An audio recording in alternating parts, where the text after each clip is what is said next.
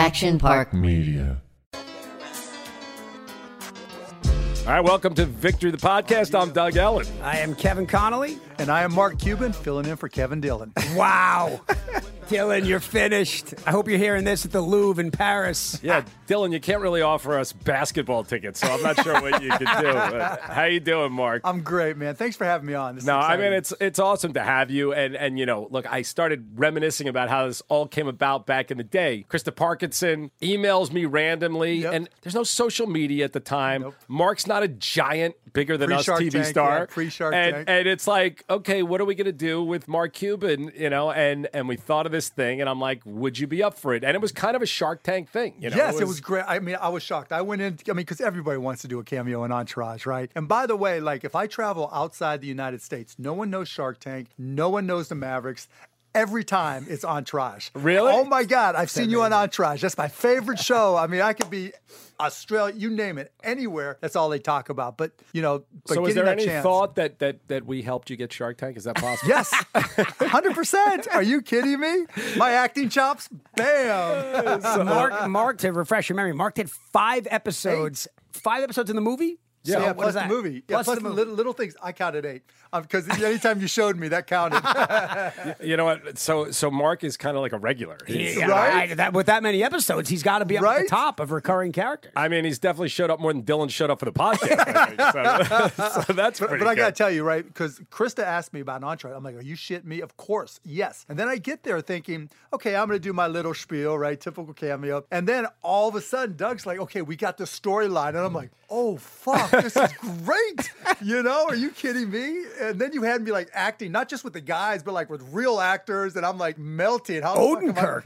Yeah, you know. He's a legend. Bob He's a Odenkirk. legend. And who was the guy that had the tequila company? He was in. Oh, yeah, no, Miguel Sandoval from Clear and Present Danger. He Yes, played that's what it Pablo was. Escobar in Yeah. Clear and To hit the Present guy with the Danger. bat. Amazing. That's all I'm thinking about. But also, I remember, so people always ask, like, how we write a script. So obviously, when you're coming on, I'm going to make you look as good as I Yeah, can of possibly course. make you. And you wanted at the time, you were talking about, I think it was content partners. Yes, you know? right? Yeah. So you were like, hey, can I Longer. switch this to that? Oh, my God, that's right. And it also, you know, Mark, we're doing a podcast now. You were at the forefront of this stuff. You started broadcast.com, which First streaming, yeah. I remember at the time going, what the fuck I'm is like, I don't this? understand.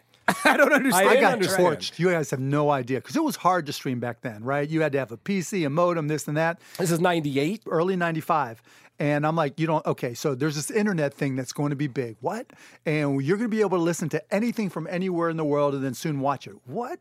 And then my friends be like, you're a fucking idiot. I'm going to turn on the motherfucking TV, bro. I don't need this shit. And then I'm like, you just wait. You just wait. But also, you could listen to games that you wouldn't be able to listen Well, to. that's the whole thing, right? That's what I if said. you want to yeah. listen to some random college game, you would be able to listen to that. Like when we were in Dallas trying to listen to Indiana basketball, literally we would get a 12-pack, we would have a speakerphone, and someone in Bloomington, Indiana would have a speakerphone next to a radio. And we'd listen to the games and sit there and yuck it up, right? That was the only way to do it. So my guy, Todd Wagner, was like, you're the geek. Figure this out. I'm like, let's go. You know, it's amazing. And I don't know if Connolly will have a date on this, but like 82, 83, when the Islanders come back from 3-1 against the Penguins. That I'm was- away that was, against your Penguins, by the way. yeah, by the way. But I am in the middle of The third cup run. But I'm like at the Cayman Islands or something like that where you can't get the game and I'm on a shortwave radio. It's going in and out and in and out. Okay, so the same type of story. 91, the last time the Pirates had a streak where they were really good, right?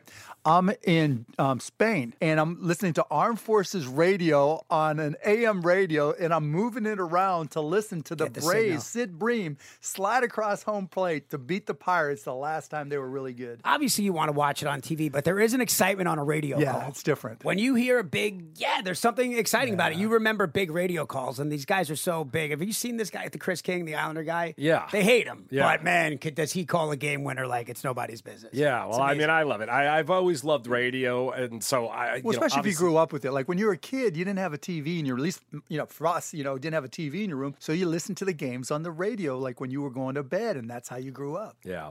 And so, Krista calls me up. Obviously, at the time, you're living the dream that obviously, Connolly's dream too, but for every Jewish kid, We want to be a pro. I don't anything. get to dream like that. Yeah, Doug. right? I don't get to dream big. No, but what I was saying is Jewish kids, of course, we dream about being professional athletes, but that rarely happens. So we kind of dream we're going to own a team one day. And rarely does that happen. So when you get into the team, did you look for Pittsburgh first? How did that go about? So first, we sold broadcast.com. I'm like, oh, fuck. This is like the world just changed, right? And someone called me up and said, Mario Lemieux wants to talk to you about the Penguins. I'm like, okay, I'll talk. And I didn't know what to expect, first time. So I get to the airport. My buddy picks me up in Pittsburgh, and there's all these TV cameras. And I'm like, what the fuck? And you start to realize this world is a little bit different, right? Met with Mario, and there was just all this stuff. And, I wasn't a hockey guy per se, but it was more about keeping the Penguins in Pittsburgh. And then this guy, Ron Burkle, came in and bailed him out. And so that didn't happen. And then I'm a Mavs season ticket holder.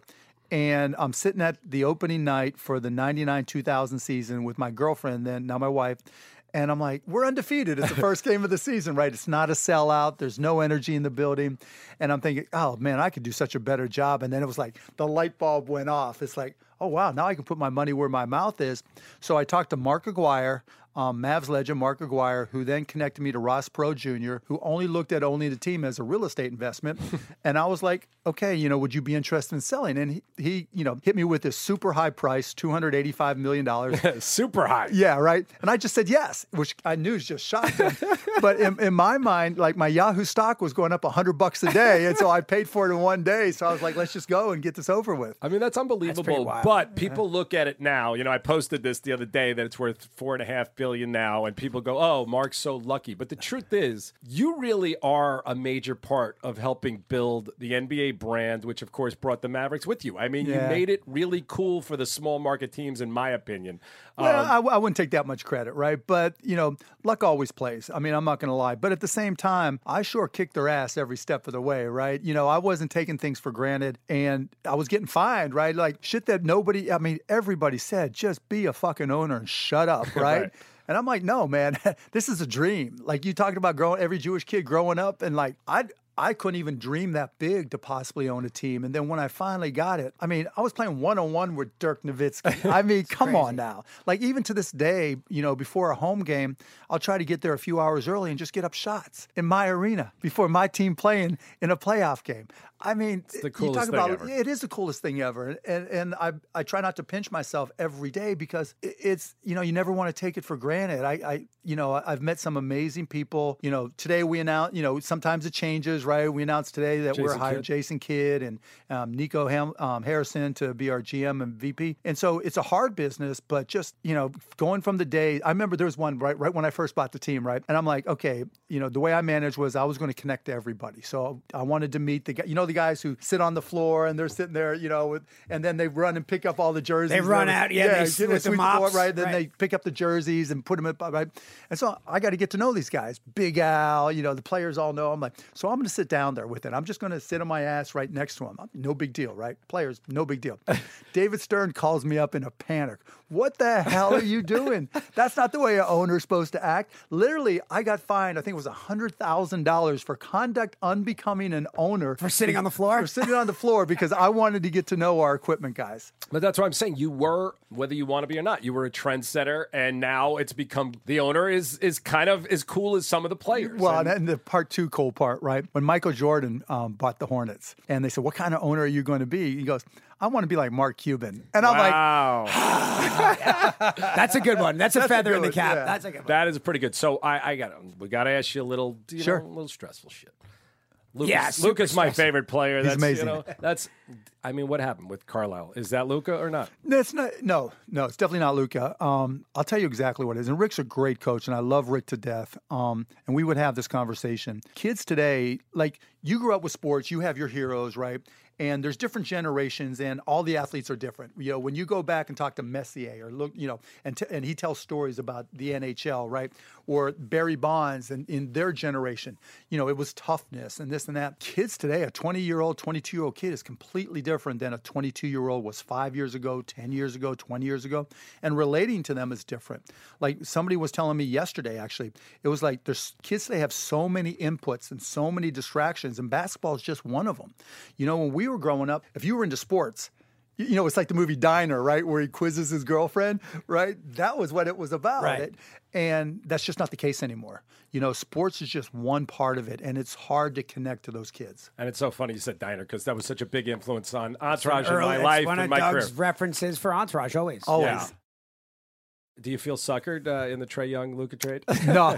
What a question. No. You know, no, I'm happy for both sides. It's amazing that Trae is going where he is, and we were just talking about this, but I think Luka's ceiling, he could eventually be as good as anybody ever. I mean, I am obsessed with him, and I hope wait it till you all meet goes. him. He is such a good kid, man. You just want his face lights up. People, you know, you can tell when someone has charisma when they walk into a room and everybody else's face lights up. Right. You know, and that's people around. But he's chippy too. He's a competitor. Oh no, for sure. That's the X factor. You just feel like you don't fuck with him, and right? he Like feels he's like gonna he's playing to it win for sure. You know, he's all smiles, and then he's gonna kill you. No, he'll kill you. Right? That's exactly who. And he is. Kid and him should be a great combination. And that's the exciting. whole point, right? Because Jason's been a player's coach, and he's a point guard, right? And you want somebody who can tell Luka where things are going to happen, you know, where we didn't have that person. Yeah. Being a head coach for a team, is it at a certain point you just need to change the scenery? You know, That's that's what people say, right? At some point, that voice kind of runs silent, and guys falls tune on you out. deaf ears. Right? Yeah, but you know, I like what Steve Nash has done in Brooklyn, and we kind of emulated that with this hire, where you know they got D'Antoni, and I'm not saying we're going to hire a D'Antoni type or whatever. That'll be up to J. Kidd, but at the same time, you know, you got Nash hugging Durant after that game, right? And you've got that. You know, Nash is just a relationship person. And it used to be, and I used to feel strongly this way, that having an in-games X and O expert gave you the ultimate advantage. But now I think having a relationship person, right? Somebody who can connect to the players, because that's what gets them to go a little bit harder, right? That's what, you know, when the chips are down and every team has a bad run, one way or the other, you want somebody that just is a relationship person. It's not that Rick isn't good at that. He was, but it's just harder to relate to a 22-year-old. Right. And so just a thought on Durant for a second. Nash, who was on the show. We had Steve on the show. He was a good actor. And Durant, who is a fan of the show, but I love his game so much. I thought, in my opinion, he's 1 inch away. That shot goes in. In my opinion, if he wins over. the title this year, which I think it would have been easy for him, it's LeBron, Michael, and him. Am I crazy with that? Yeah, No, without not at all. Kobe Bryant. No. I mean, yeah, Kobe is Kobe, Right. KD is KD. Right. And KD doesn't, he's a lot like Dirk, right? He's underappreciated because he doesn't do the marketing. He's not out there doing interviews all the time. He's got an edge to him. I love it. He tells the press to shut the fuck up. Yes, he's got that edge. Oh, He's I can't not even built- tell you what he's he not would say built to for me it. when KD first came into the league, and I would yell, "You're palming the ball," and he would look at me and say some shit I can never repeat. Yeah, but by the way, you say he's not built for it. I think he's completely built for it. I think he's this generation that says, I don't need the press. I'm going to get on the court. I'm going to score 48. And it's just a shame that he couldn't win that game because he did everything. You know, I even anywhere. DM'd him saying, "Man, you're amazing," and he was like, "Thank you, brother." But you're right, because you know, media changed. It used to be you had to have relationships with media in order for your voice to be heard. Now the media kind of kisses your ass because you already have a voice. Yeah. And you can control the message as much as you want to. And you know, and if you've got an edge to you like KD does, he's that passive aggressive who's going to get his message out the way he wants to. I have a media question for you. Obviously, you're very media savvy, and I don't want to get into like bashing Skip Bit, whatever. Yeah, but you which was showed fun. up. So Mark shows up on First Take, and I guess it was you guys. Was it the year you guys won? No, it was the year after. Okay, so it's the year after, and the way I read it is they're doing their thing, Skip Bayless at First Take, and they're trashing whatever player for doing whatever. And Mark says, "All right, you know what? I'm coming in." Well, the right? first step is I put up a picture of my son who was 2 at the time, right? And it's just him, you know, my little 2-year-old. And it was something to the effect of, "I know basketball," or something like that. And I'm like, my son knows more about basketball than Skip Bayless. So obviously then they invite me on. And I'm thinking I'm going to get sabotaged, right? Blasted him. Crushed him. I kept on waiting for, like, you know, he's got to be hot. I'm thinking to myself, okay, they're going to pull out the hammer and come after me at some time. Even Stephen A. was quiet. It Not was a shocking. word out of Not his a mouth. word. Well, I think Skip. Did you ever see it? I did see it. Oh, I think Skip. Rewatch that one. We're going to think- run that as a social clip. But you know It's what the a difference massacre. is? Skip is, in my opinion, he's performing and Yes, he's planning, 100%. and you're Yes. being you, and that's Yes. why it works, That's and why it that's why worked. you beat them. And But that's, you looked pissed. You looked pissed. And Oh, yeah. you keep it. I mean, except during games, maybe you look emotional. But for the most part, you got a pretty Chill. good poker Yeah, face. chill. You were bent out of shape on first 'cause, take. Yeah, it was like one of those things where, you know, when you go into some place, you're not sure what the rules are, but you're ready for war, right? And you're thinking in your mind, okay, what are they going to ask me? Is this going to be an ambush interview or whatever? And you're ready. And so I was ready to fight, right? And they just kept on throwing me softballs, you know? And so I just, okay, let me just bang that shit. Skip Bayless said something along the lines of, "Did LeBron not listen to me?" Something like Skip Bayless, and whatever. He's fun to watch. Yeah, he's an doing his entertainer. job. Yeah, he's doing his job. Yeah, he's doing his job. Skip Bayless is Skip Bayless. I'm not gonna But the notion that LeBron James would be And watching that's what I first said, right? take and go to Skip Bayless. Oh, you know what? He's right. I got to start taking that ball into the paint. Like, really, Skip? And he believed it. And Mark is like, are you crazy? I'm like, Skip, nobody listens to you. No one listens to Certainly what you not say. LeBron Yeah, taking. right? Yeah, you really changed you turned LeBron's game around, Skip. well, if you watch now, I mean, Stephen A. is on a Ben Simmons tirade. It's Yeah. day after day after day He's of mad killing about this it. kid. Yeah, and who's it's look, tough. he's Australian. He didn't. He he's didn't tough, grow up right? like this. What do you think of Ben Simmons? I think he's a great player, right? And I've seen lots of guys, you know, things get in their head and that just motivates them. And I think that's what's going to happen. You know, it's funny. I saw clips of Ben Simmons when he came, when he got drafted and played in summer leagues, and he was jacking up shots and making them. I saw before the season started, he was taking the threes, and I'm threes, like, corner oh, threes. if this guy can shoot, game over. Like, then you got guys real mature problems. at different times, Yeah, right? right. You know, and you know, it was funny because he was talking because during the pandemic, I had to sit in a certain place with my mask on and everything away from everybody, and it was right underneath the basket. And somebody was shooting a free throw, and Ben was right there, and he says to me, "I can guard anybody and they can't guard me." I'm like, Right. okay, Ben, okay. But he's confident, right? He's just got to get through that, whatever that inhibitor is that he's got shooting the ball, but he will. Yeah. Right? Because you just can't stay that way. And even the worst shooters in the NBA get shots up. Yeah, you know? and they get better. And they get better, You know, yeah. Karl Malone became this amazing he shooter could and free throw Yes. shooter. You know, Look, I'll tell you a quick story. I was talking to somebody on the Spurs who said they were playing pickup with Kawhi Leonard when they first drafted him, and they just traded George Hill, who was, you know, an up and coming star. He literally George Hill beat the Mavs by himself in like 2009, and they're like, we're playing pickup with Kawhi, and he can't shoot. right? Can't shoot at all. That's amazing. Well, he was trying to not shoot. In the No, pickup game. he was What do you not mean? when he can't came. Shoot. But What when are he you came talking into the league, he was not a scorer. He was this defensive specialist. Yeah, man, he can get to the basket. He was a slasher, right? Yep. Right. So we're playing the Clippers in the playoffs, and I get there early to shoot. And I stick around because Kawhi comes out to work out.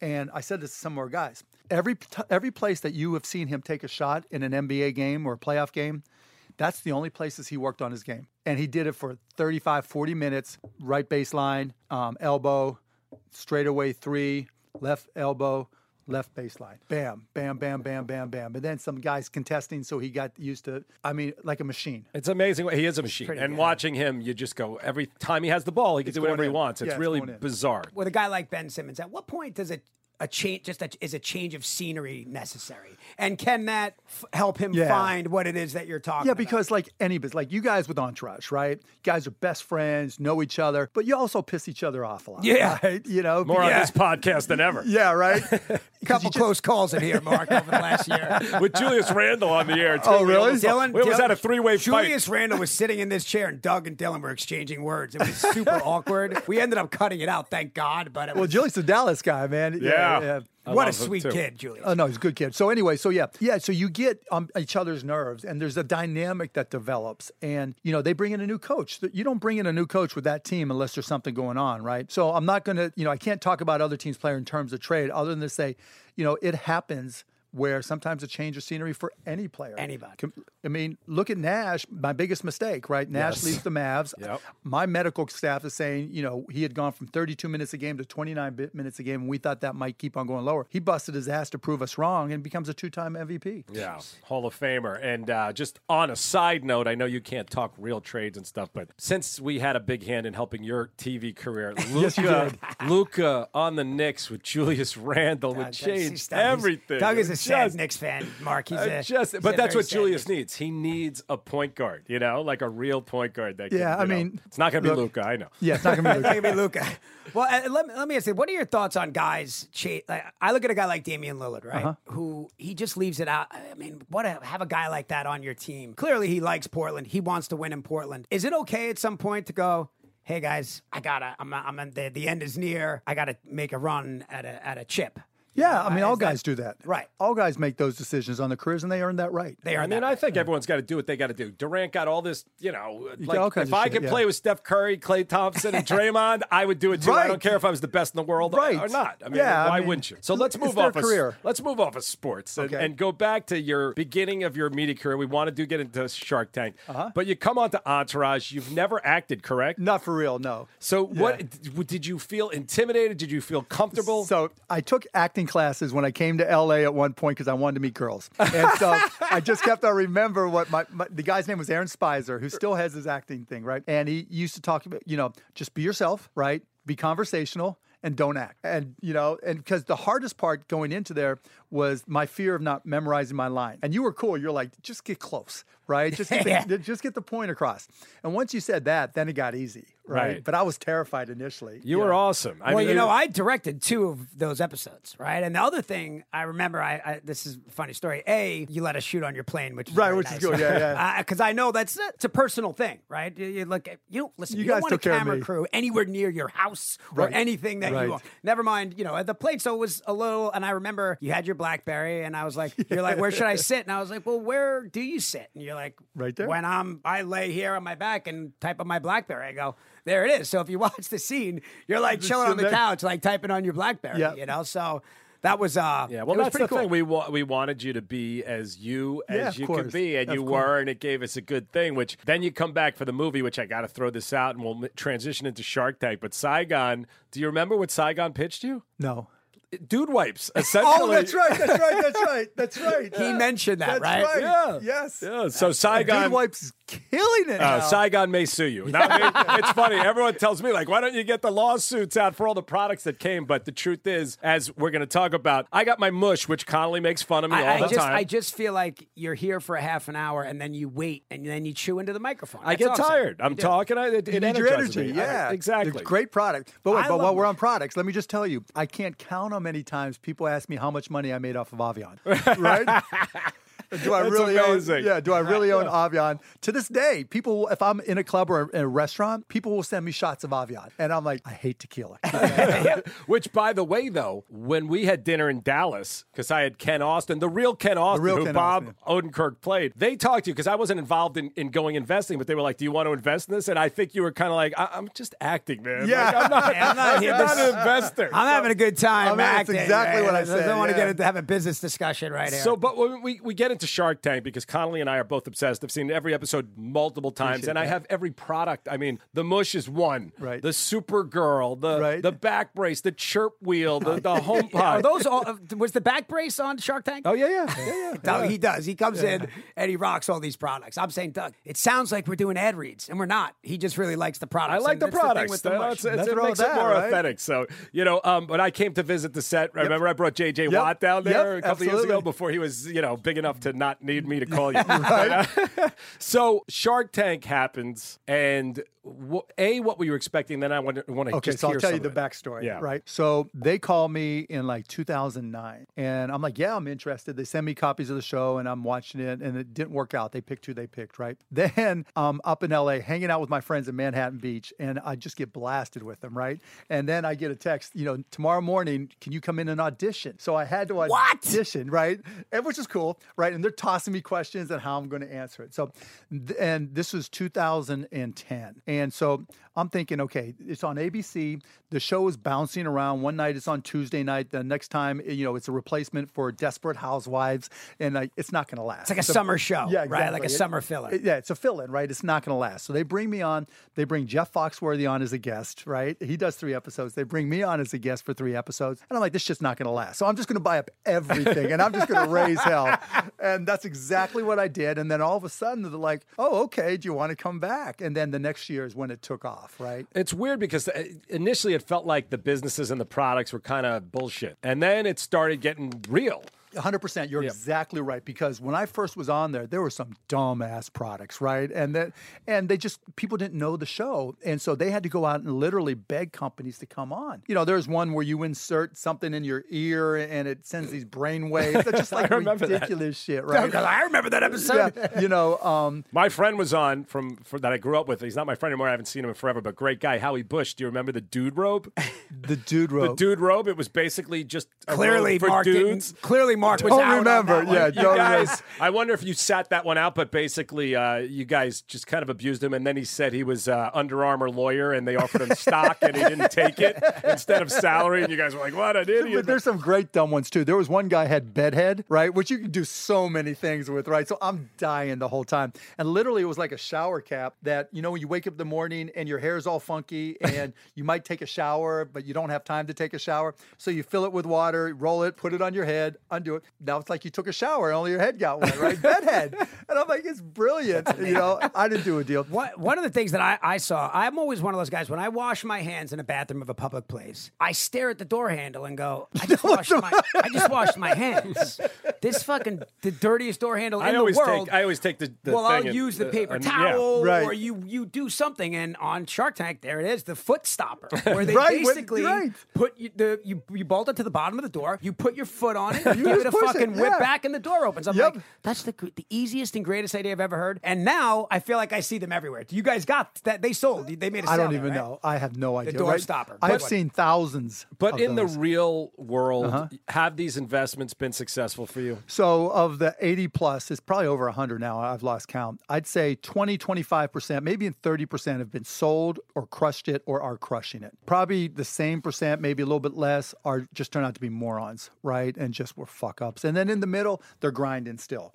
Some of them are doing well, and paid me back my money 2 or 3 times over. Others are just like, just covering the bills and still hoping to make it. My best one was a company called Cycloramic. And they came on with an app that worked on an iPhone 5. And that's when the bottom of an iPhone 5 was flat. And it was an app you downloaded, and it made the sensors made the iPhone rotate into a panoramic picture. Well, when they changed the iPhone, they had to pivot, right?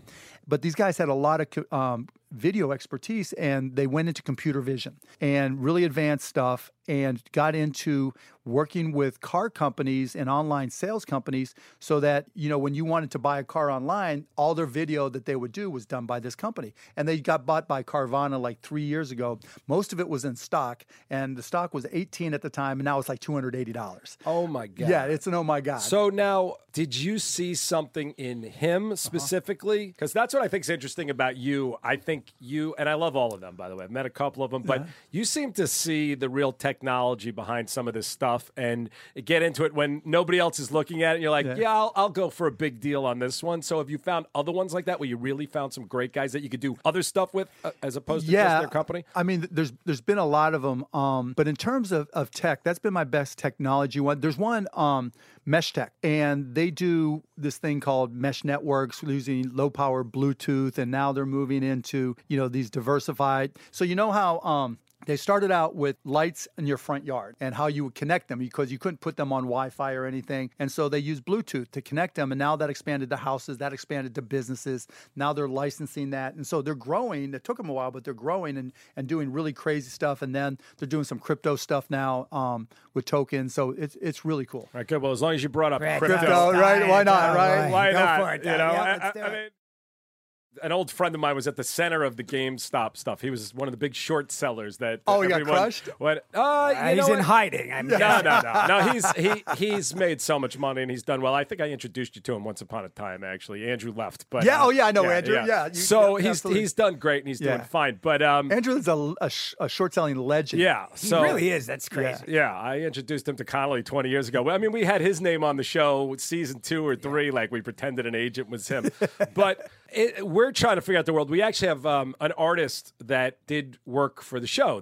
Not work for the show. His art was on the show. He was a great artist, this guy Bua. So he called me up. He said, I want to do an NFT for you guys. Okay, I like the podcast. I like the show. I am having trouble getting this. Can you give me the dumb guy's explanation of this? Sure. I mean, it's just a digital collectible. Put aside all the technology. If you think about, back when phones didn't have quite as much storage, probably the hardest time in a person's life was having to figure out what to delete when they were running out, right? Because it's like, I can't delete this picture. For kids in particular, digital files, digital assets are more valuable in their lives than anything else. Where we grew up with a baseball card, right? If I had my Willie Stargell, my Roberto Clemente, my Dave Parker, to me, that's the ultimate. I still have some of them. But a digital version of that is just much more efficient because I can, for an NFT of a card, let's say, or a Top Shot, right, for the NBA, I can look it on my phone. I actually created a company called lazy.com. So if you want to see my NFTs, lazy.com/mcuban. I looked. Yeah, right. So I got some cool stuff on there,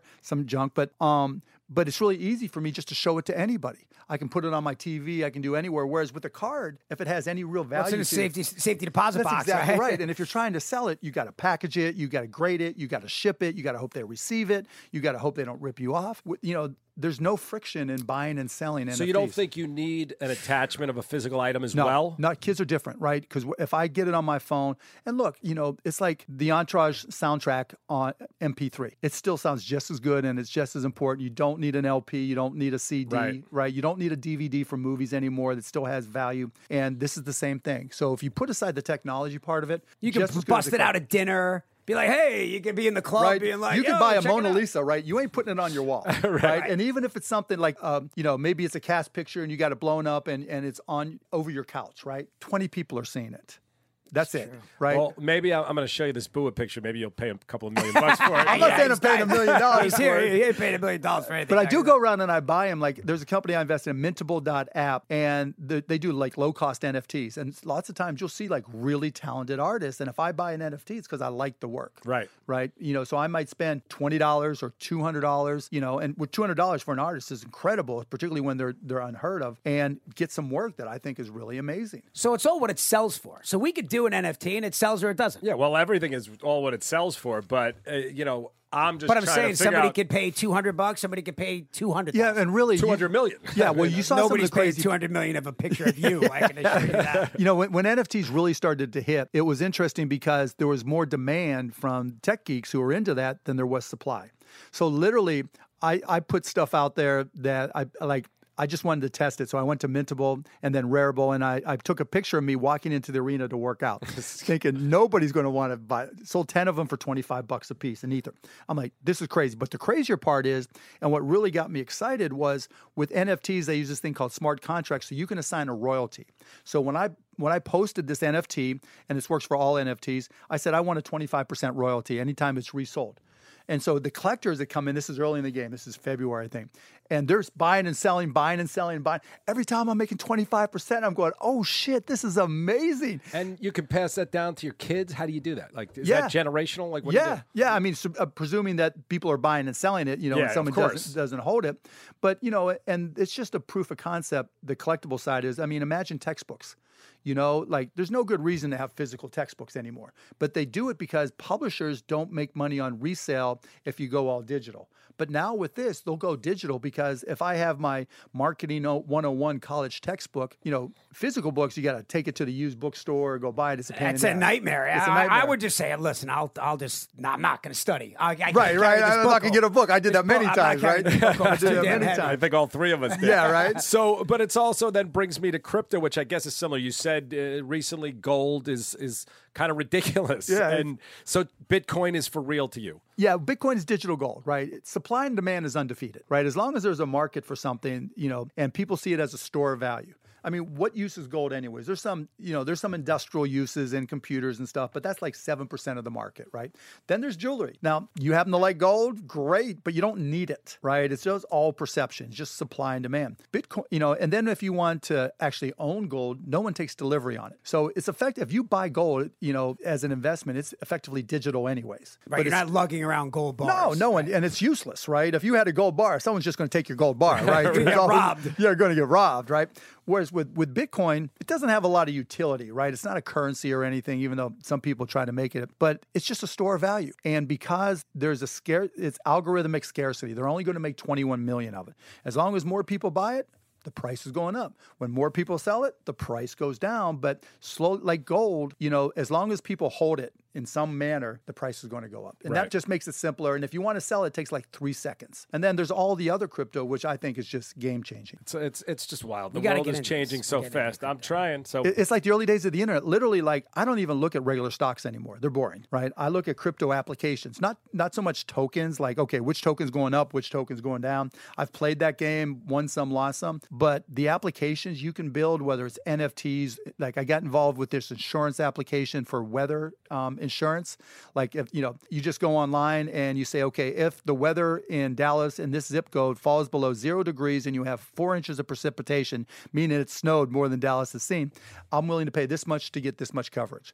Don't have to talk to anybody. If I want to borrow money, I got a good relationship with my bankers, but if I want to borrow $2 million, I got to go fill paperwork out, get all these approvals. If I have $4 million in crypto and I want to borrow $2 million, I go to a site like aave.com, AAVE. I already have the collateral. It takes me 30 seconds and I can borrow it. It's crazy. As opposed to sitting down at the bank. Yeah, dealing with it and all that shit, right? So personal banking changes dramatically. So, Mark, before we let you go, and maybe Kevin has other things. Kevin has started out. He was an actor, Emmy nominated, Golden Globe nominated. Now he started this business. And let's say Kevin wanted to go. Well, this is where Doug and I have been going back and forth. This is where the Shark Tank comes. Yeah, I mean, and I'm not involved in this, but Kevin, let's say he wants to grow this business. Yeah. He wants to come in front of the tank, and he comes in. Go ahead, Kevin. Okay, so just for numbers' sake, I'm going to say I'm looking for $1,000 for 10% of the company. Why don't you go for a real number? Well, okay. Well, because I'd give you $1,000 for 10%. By the way, Mark might go write you a check for $5 million.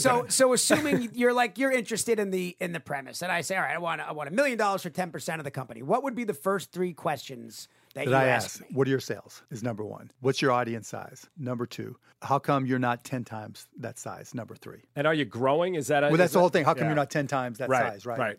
And are you shocked? Just going back to Shark Tank again. I'm now stunned when people. I'm thinking about the answers to those questions. Yeah, right. Yeah, of course, you got to. We'll get to you there in a second. But that you're thinking, what I'm stunned by is the amount of people that come on Shark Tank, knowing that you're going to ask questions like this, and they still don't have the answers. Yeah. They don't know their numbers. And I'll tell you what makes it even worse. The producers, because it's television, right? You don't want to be there. Right? Yeah, they make them practice. Like during the pandemic last year, they literally had to sit in a room and quarantine for 8 to 11 days. So they were all in, time. Right? But they had time to practice. Yeah. Not to run their business though from the quarantine. You guys, how could you get tripped up on that question? Well, I think. Do you think people freeze? I mean, yeah. Oh, we had one guy faint. They didn't make it. 25% of the people who pitch us don't even make it on air.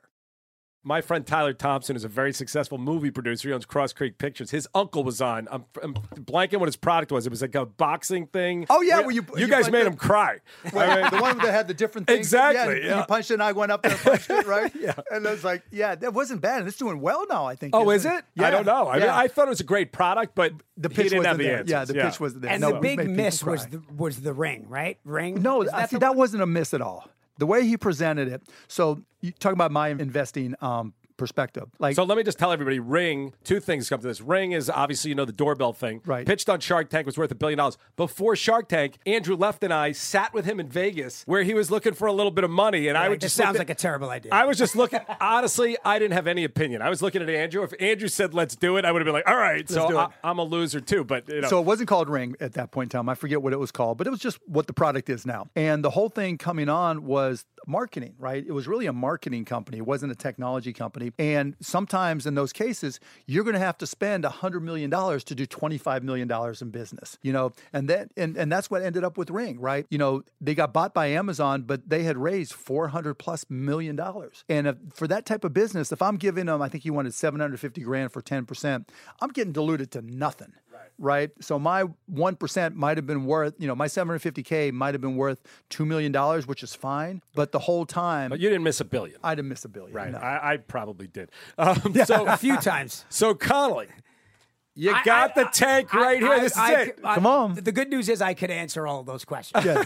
You look nervous, though, by the way. No, I was thinking, yeah. I mean, what are the first questions that come out of your mouth? But I'm just saying, do you want Oh, you I have have- any I'm not interest in gonna- getting Mark involved in this business? It doesn't. Listen, we're here. We're recreation. This is just bro. fun. All this right, is well- like them. But pitching out podcast me business going, is hard. But podcast business is hard. It is hard. It's a grind. It's a grind, right? People think, they get all excited. They got the connections. They're good interviewers, right? Great personalities. But bringing people in, the preparation, and then because you don't really have numbers. Yep. That's the problem. But wait, I got an answer. So I'm an investor in a company called Fireside Chat that's getting ready to launch, and I'll connect you with Fallon if you want. And a big part of what they're doing is you can do an audio thing like this. They'll have video where you can simulcast to all the different platforms, Twitch, YouTube, etc. But the difference is it's tactile. So this is where I came in and helped them out. And so like when you're doing this, we could be telling the best jokes, but you don't have that tactile feel, right? Right. You don't know until people say, I love the show, or didn't. And even then you still aren't real sure. And so if you can invite people into the studio, and while you're talking on your podcast or video on your podcast, there's buttons so they can boo, they can cheer, they can little clap. advanced Clubhouse. I thought Wow. Clubhouse was going to be a big thing. I don't know anymore, but Yeah, it sounds that's exactly really cool. right. Yeah, So because you want that. It's like if you're doing stand-up comedy and you don't have an audience, there ain't no stand-up comedy, Right, right? Because right. you can't read the room. right. So if Doug and I were doing a podcast, people could boo or cheer based Right. on what we were talking about. Like, oh, Exactly God, right. Could you imagine and that, you Doug? have all the numbers, right? So we give you all the numbers. So first, because you can do it live, you can get that tactile feel, then you know exactly how many people you invited to be in the room. Second, if it's on demand, they're hearing, it's not a laugh track because it's more interactive. It's not garbagey laugh tracks like television. And third, you're going to get all the data. That's amazing. Yeah. I love that. So you know what your business is doing. Also, too, at this point, what's happening is the social media aspect of it. You can now, with your podcast and your social, sell your ads. It's ever changing. It's still a bit of the Wild West in the podcast world. Still a bit of the Wild West. Because it's a very wide industry, but not a very deep industry. Right. Right. And so you've got everybody looks at Joe Rogan, a couple of the others, and they say, okay, that's the holy grail. Let's get big. But he was there at the beginning, right? Yep. And that was a huge advantage. He for him. spoke to the wall for 3 years. That's He was exactly talking to right. nobody. And to your point earlier, Doug, he did it because he liked it. Yeah, and Corolla too. Yeah, I mean, you Adam, know, same thing. Yeah, same thing. But now the hardest part of podcasting is you don't really know what your business is doing. And that's the crazy part. So you've got to love it, first of all. You got to enjoy it like you guys do. But that's what Fireside is trying to do. And Clubhouse hasn't solved that yet. Yeah. I mean, it's weird. Clubhouse 4 months ago, I thought was going to take over the world, and now it feels dead to me. I Well, yeah, don't know. now it's, it's hustle porn. Yeah. You got all the people, what the hell did they call it? Where people are trying to establish names for themselves in all these different areas. There's no curation, so you want to go someplace where there's curation so that you're not around the people, buy this token, crypto token, or, invest in housing and real estate. You don't know who you're listening to. Yeah. And you don't even know who you're next to. It's almost like that YouTube problem for a long time, for advertisers. Your ad could show up with garbage and it reflects on your brand. And, your brand is everything with the podcast because it's you personally. Right.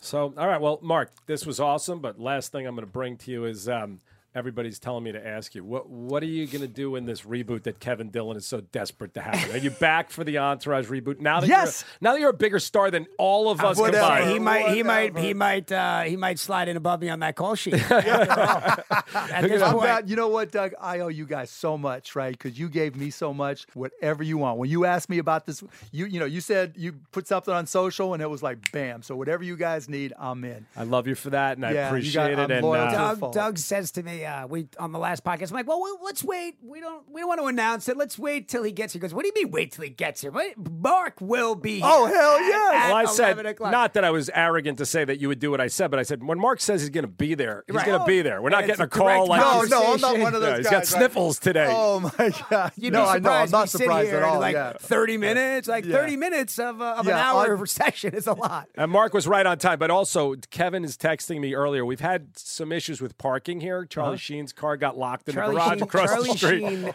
Charlie Sheen came here, did the podcast. He was a little out of his comfort zone. Right. He realized that we were friendly. Right. He hung out. He goes across. His car is locked in the parking lot. And he lives in Malibu. And Ubers, by the way, in L.A. are dead. Uber is over in L.A. Half hour to an hour to get him. And then he had to Uber back in the morning to get the car. Oh, that's brutal. But so Connolly texted me before. He's like, "Tell Mark we got a spot up front from him." I'm like, I called. Yeah. But I'm like, do you think Mark Cuban is driving himself here? Yeah, Going to park in front? And there he was. Here Mark he Cuban pulls up, regular guy. I've got a place in Manhattan Beach, and I keep an old junker car. It's 2017 or whatever Lexus, right? Yep. Because I just like that feel of getting in my own car and not having to deal with somebody asking me questions or whatever. But honestly, that's what I love about you, and I think that's what everybody does. They feel your authenticity. They feel it's not a put on, and listen, you're living the dream that we all want to do. I'm the luckiest motherfucker in the world, man, and I don't want to ever take it for granted. I mean, what you guys did for me, was awesome. Well, absolutely, positively awesome. Well, we feel the same way. It was fun, man. And I'm wishing you the best because I was rooting hard for. I like the Mavs. I love Dirk, and I've loved the team for a long time. Even though I'm a Knicks guy, if you play the Knicks, that's a different issue. I was rooting. And it was for you fun guys. talking sports, but you guys are still mostly hockey guys. I'm a huge basketball guy. But my oldest love was the Islanders. But I mean, Bernard King was my hero growing up, and I did, which hopefully you saw it, the doc on the Knicks, which was When the Garden Was Eden that Rappaport directed. So, but anyway, we wish you the best of luck. Thank you. We can't thank you enough for doing this. Thank you so much. And Kevin Dillon, you may be replaced if Mark's in Manhattan Beach with a Lexus. Wait, Kevin who? Which Kevin are you talking about? We got him for the reboot. Dillon, you are on the way out. He can play Vince, by the way. Mark Cuban can totally play Vince. Right. Aquaman, here I come. He and Ari are going to represent Mark Cuban. I like it. I like it. I love it. Well, thanks so much. Thank and guys, you very much. We'll be back. Victory the Podcast. Follow me at Hollywood Ways and Kevin Doug's Connolly. new podcast at a competing I got a network. second one going. At a I competing like the network, grind. Mark. At a competing Wait till network. I get you on Fireside. You guys are going to blow all that shit off. It may go to Fireside now. By the way, so Mark, this is sorry. I know we ended the show. That's all right. My brother owns Podcast One. Okay, It's a weird conflict of interest because this is not podcast. But also Connolly, he didn't really, which is fine. He doesn't. I don't think he really views me as talent still. So he didn't really try to keep me here. I was like, listen, my brother wants me to do it there. He's like, do whatever you want. Well, it's his brother. They always come back. They always come back. Well, they come back. Well, the thing that people see here that Kevin's done so well, and it's why I brought him. He thinks I was trying to steal it. I brought people who want to give him money. You walk into this place. You feel a great vibe and a great energy, and it's a good place. And I think I've been here before, too. Well, it used to be Kits and Kids. No, it wasn't that, because I remember the bar and the alcohol. Did you come in here? I mean, no, not with you guys. It was before you guys. No, I built this. Oh, you did? Okay, it wasn't the same place. Kevin wants to say it, though. This is what he would do on Shark Tank. Kevin literally built this. I mean, on his hands and knees. I knocked out the walls. I did everything. No, it's beautiful. So one night, I don't know if you remember this, Mark. This is going back 10 years. Somehow, I don't know where we are. But Mark and I are going out to a club. Mark Cuban and you? Yeah, Mark Cuban. I didn't even. Where was my fucking invite? Jesus. So it's Mark and his buddy, and one of me and my buddies. We go to the club. We sit down, and I'm like, all right, I'm gonna take this. I'm gonna take this check on the chin, right? Whatever it is, whatever he wants. Lets us shoot on the plane. Lets him like, hey, what do you? You know what Mark ordered from the waitress? A bottle of Jack Daniels. I'm like, this guy's a cheap date.